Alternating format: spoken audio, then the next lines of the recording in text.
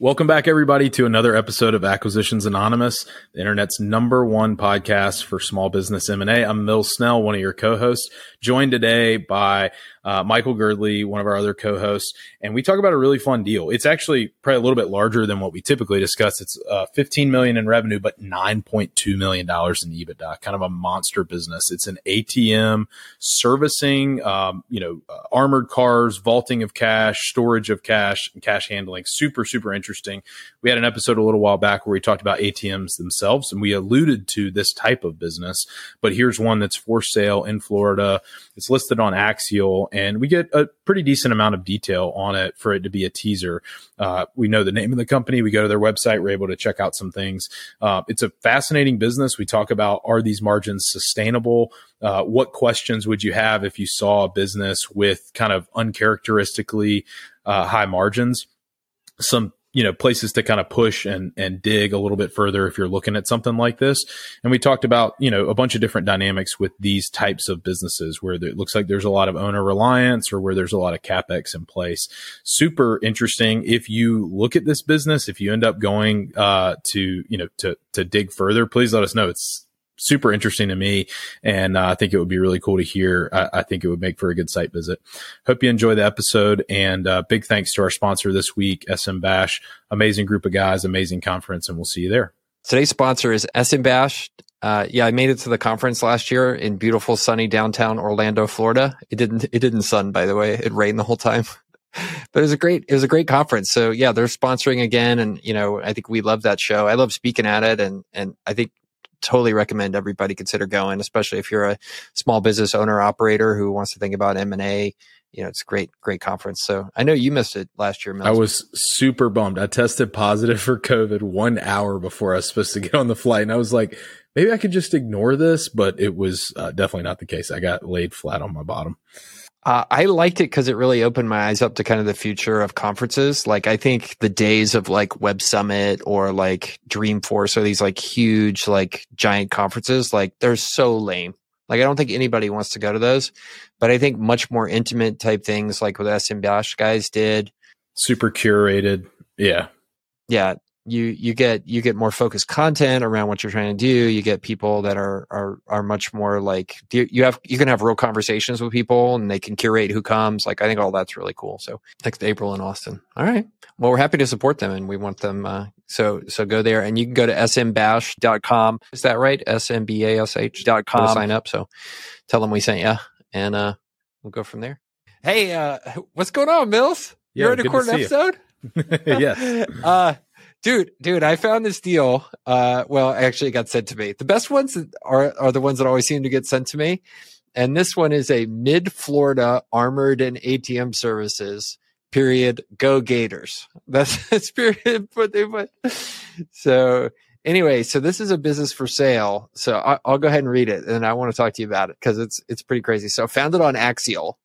And this is a teaser for them. So do you ever go on Axial? Are you familiar with it? Oh yeah. Been to a bunch of their events and stuff. They're pretty, I would say they're definitely a step above. I like their model compared to other like online marketplaces like Biz Buy Sell, which are basically just listing type things. Like I like how it's somewhat curated and they manage your interactions. And then they're really smart the way they've set it up. Like, they don't actually charge anybody unless a deal closes, but then they take a small percentage of it. I will say they have changed their model. They've been trying to figure it out, and they got bought by a private equity firm. I think maybe within the past like 2 or 3 years. So they've been messing with pricing and trying to figure out exactly what their model is going to be. Because for a while there were no success fees, no transaction related fees. It was just like membership model. Wow. Okay. So you think the latest is they're still doing just the success fee only, or you think they're... I don't know. Cause like, I think at times they experimented with just like sellers and investment bankers paying to be on the platform. And then they were trying to get sponsors and PE firms to pay. And then when they started rolling out the, don't pay anything unless we'll just take a success fee. I know there was a lot of pushback on that, but maybe they've survived it. But they do like some very good, like I've been to some events that they've done that are like kind of hyper, like local, regional, like where they bring buyers and sellers together like invite only. Those were good. I met folks and like meaningful things came out of it. Huh. All right. Well, anyway, check it out if you're interested. Those of you in the buyer community, it is Axial, AXIAL.net, I believe. And I'm still not paying anything, and I saw this deal. So here we go. Okay.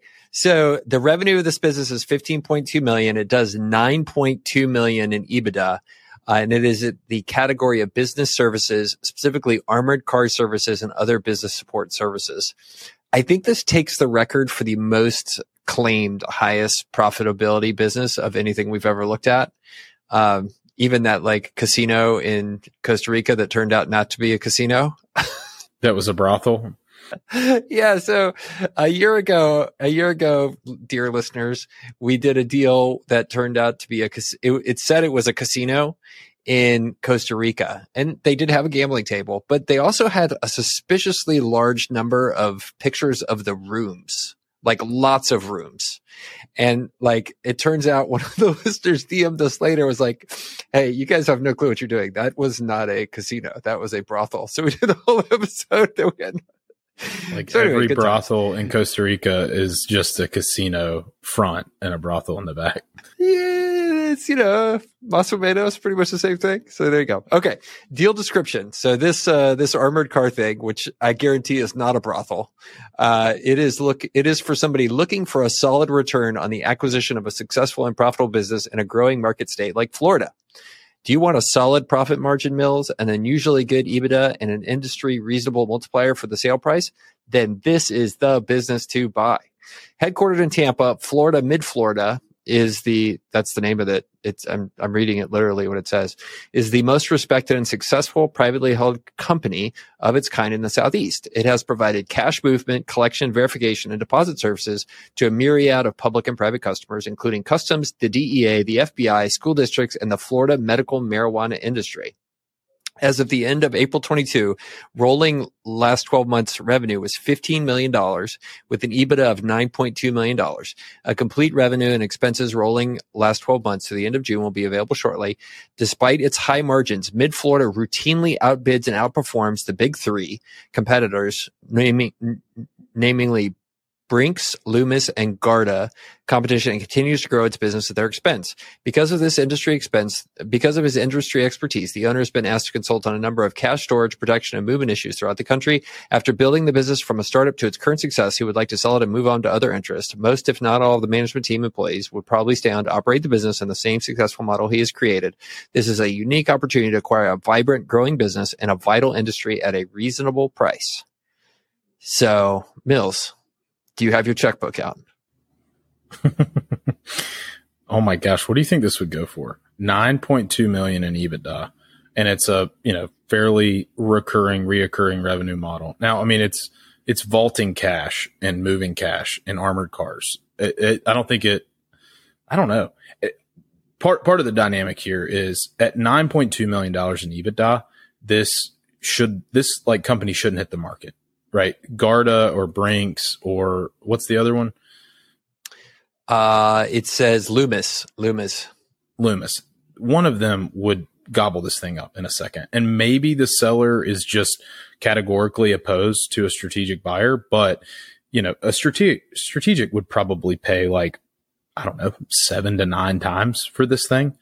And or more, right? Maybe a financial buyer would pay that for this. So I can't figure out why it hasn't been sold and why it's actually on a platform.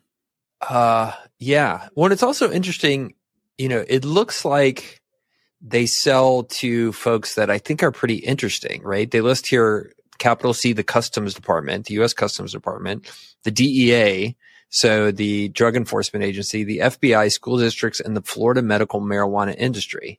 So that makes me really wonder, what niche are they in that runs at 60% EBITDA margins on 15 million in revenue?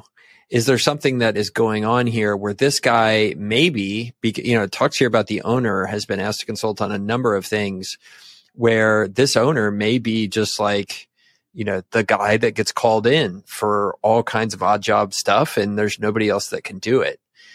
Which is fascinating to me. I mean, I guess when the DEA confiscates $60 million in cash out of a boat, Like they have to do something with it. And maybe they call these guys. Maybe. I mean, this is an asset intensive business. So, this is one where you immediately look at it and go, these margins are so high. I don't think it's true. So you would really want to press on that. But also, this is a perfect example to say the EBITDA is one thing, but what's EBITDA minus CapEx? Because to generate, this level of revenue and this level of earnings, you're talking about, a massive fleet of really expensive trucks. There's also no mention of the real estate. I looked at a building not that long ago that was leased by one of these big three. And, it's call it $1 million building, $1.5 million building, but they had spent about $500,000 worth of, tenant improvement at their own cost to, reinforce the concrete and do all kinds of special things for security. And, it makes like if the owner in this case owns the real estate associated with this, that's very critical. You can't just up and move one of these to another building, overnight. There's a high switching cost associated with it. So I pulled up their website. It's founded in 2001. It's called Mid-Florida Armored, and they're the leading armored transportation service carrier throughout the state of Florida. They misspelled throughout, which bothers me. Tell me you're Gen X without telling me you're Gen X. Like, I go nuts at the typos. But this guy, Danny Persaud is the guy. It's interesting. They have very straightforward. Here are the three big services they say they have. Armored transport, so we can click on that. Why is there a guy with an apron on the website? That makes no sense whatsoever. We take the risk, you take the money. I love that. Yes. I don't want to get the money dirt on my shirt. Deposit pickup, verification, cash vault, and all that kind of stuff. And then he has ATM and Bitcoin. Keeps your machines operating. So kind of what we dug into with ATM machines, these guys appear to also go in and run your, and run your ATM and Bitcoin machines to make sure they do not just make sure that they're stocked, but also operational as well. And they have technicians on staff that do this. And they collect and deposit the money with uniformed personnel. So that happens too. And we talked before about kind of the risks around being in the Bitcoin ATM business at this point. The government is coming for those at some point. And then they have this third business line, which is a smart safe solution, which I think is one of those timer safes that can only be accessed by the pickup people. Yeah, those are awesome contracts because, it's like, inside, Hobby Lobby, Target, Walmart, but even some convenience stores and stuff like that, smart safes that are time locked and can't be gotten into after hours, but they manage the cash. 1,000,000%. It has been, I remember when I was a younger person getting started out in business or helping my parents back in the 80s, and it was 100% cash on everything. And it was just a crazy deal where it created this like almost wild west thing where people were carrying around so many valuables that could be easily accessed in the form of cash that you'd have crazy stuff going on and lots of safety and dealing with all the cash handling and the positives and negatives of that. And then you look today and some of the stuff I'm in, we have 95 to 100% credit card electronics. Somebody tries to pay with cash and they're just they're like, no, thank you. We don't want it. So it's interesting to think about this in the context of that market, the decay of cash as a thing, right? Of being a real thing. Though I think things like the DEA and stuff like that, they're still going to run into that kind of stuff. A counterpoint to that is that, as cash has been on the decline as a payment method, service providers certainly would have seen some of that same attrition. And so if this is one of the ones that survived, if this is somebody who made it through, then you have, some survivorship kind of benefit, right. And bias, that, I'd be curious how they've done over the long term. Has their business model shifted away from ATMs or, more towards some of these special contracts? Pretty interesting. Yeah. Well, and I think I'd add to this, for me, when I'm looking at a teaser like this, I want to understand, dig in first to the outliers. And there's an outlier thing here, which is, wait, you're in a commodity service business, and you're running this high profit. Like it just, there's something that doesn't smell right about that, right? Like, there's something when I think and we haven't gotten the teaser on this, or this is the teaser. We haven't gotten the sim to understand what's really going on. This might be adjusted EBITDA, or maybe it was really 920,000 and they just put it in the thing wrong, which I've seen happen before. But like, it just doesn't make sense. Like the best businesses in the world don't run this profitably. I would dig into that absolutely first. Like this is the part of the story that does not make sense whatsoever. Well, and we see this down market all the time, which is that the founder is doing something that, structurally in the business allows them to operate with higher than industry average margins. But then you as the new owner are never going to do that. You like maybe ethically or logistically or, just personally are not willing to do that thing that they did. It may just be that they're incredibly short staffed and they wear a lot of hats. In this case, it's upmarket and you see it.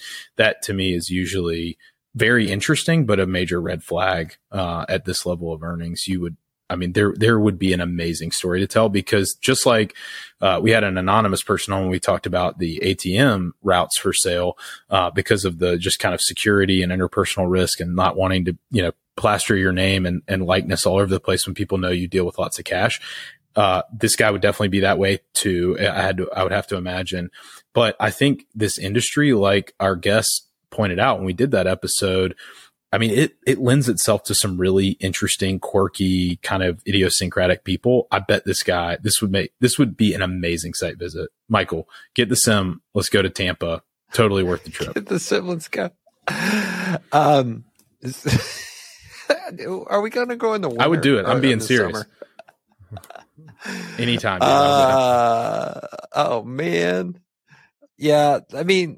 Look, I think there's part of this that I'm like, look at the customers. Like, they're all people that like touch on things that it's like, life's too short to be involved in that for me. Like the Florida medical marijuana industry. Like, do I want to be in the cash handling for a bunch of people who are doing something that just happens to be state legal, but is federal illegal? Like, that doesn't seem like fun.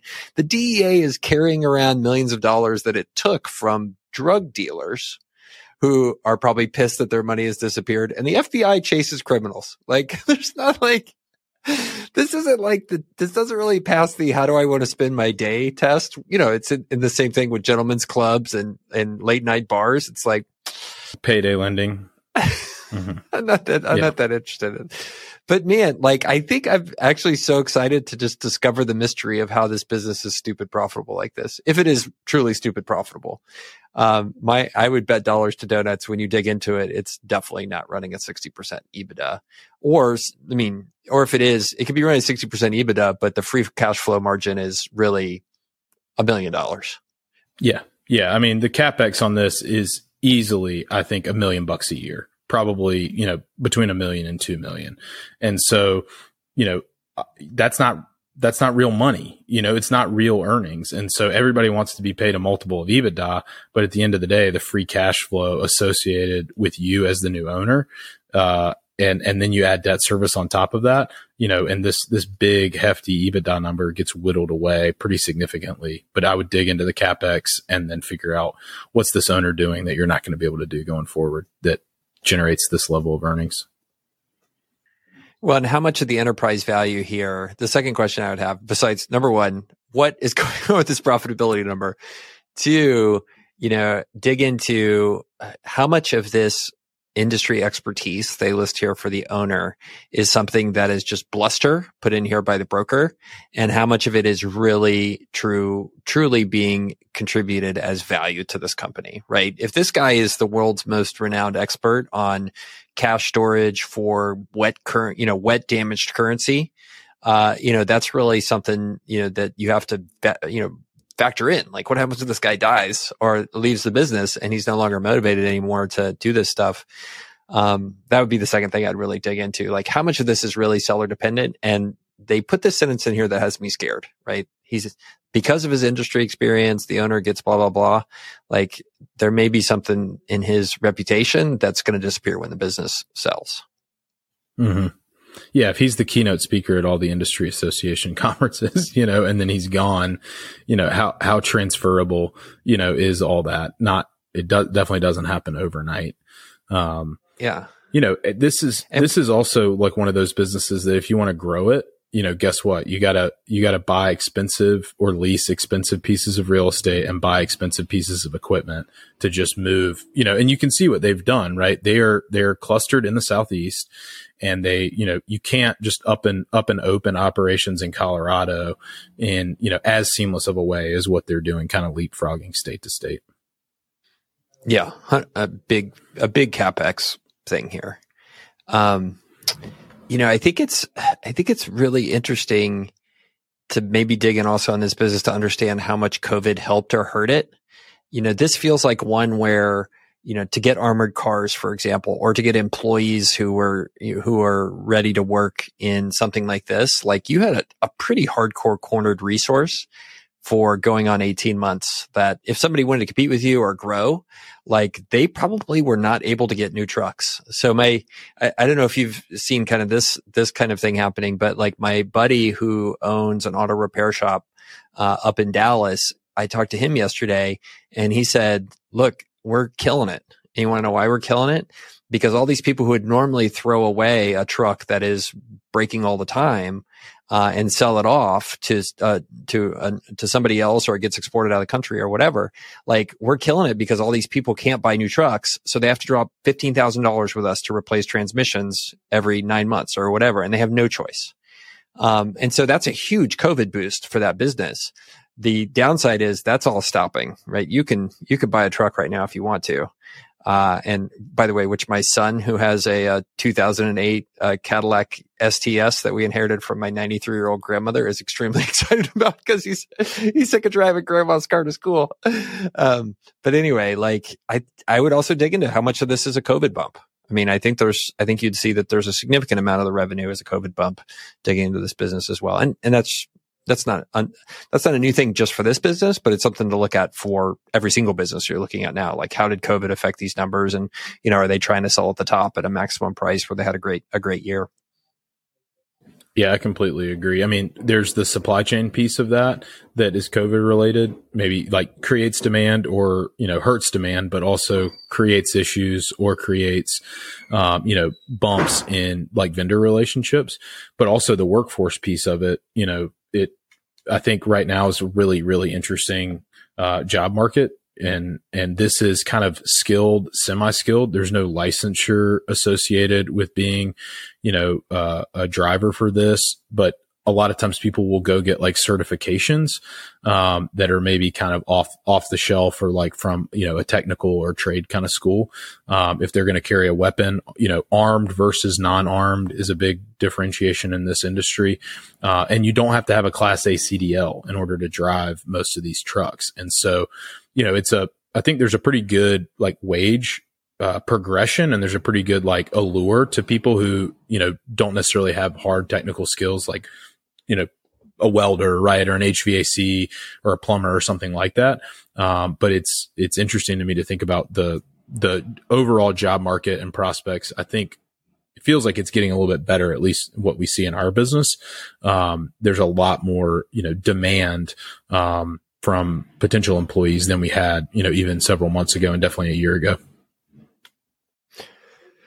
Super interesting.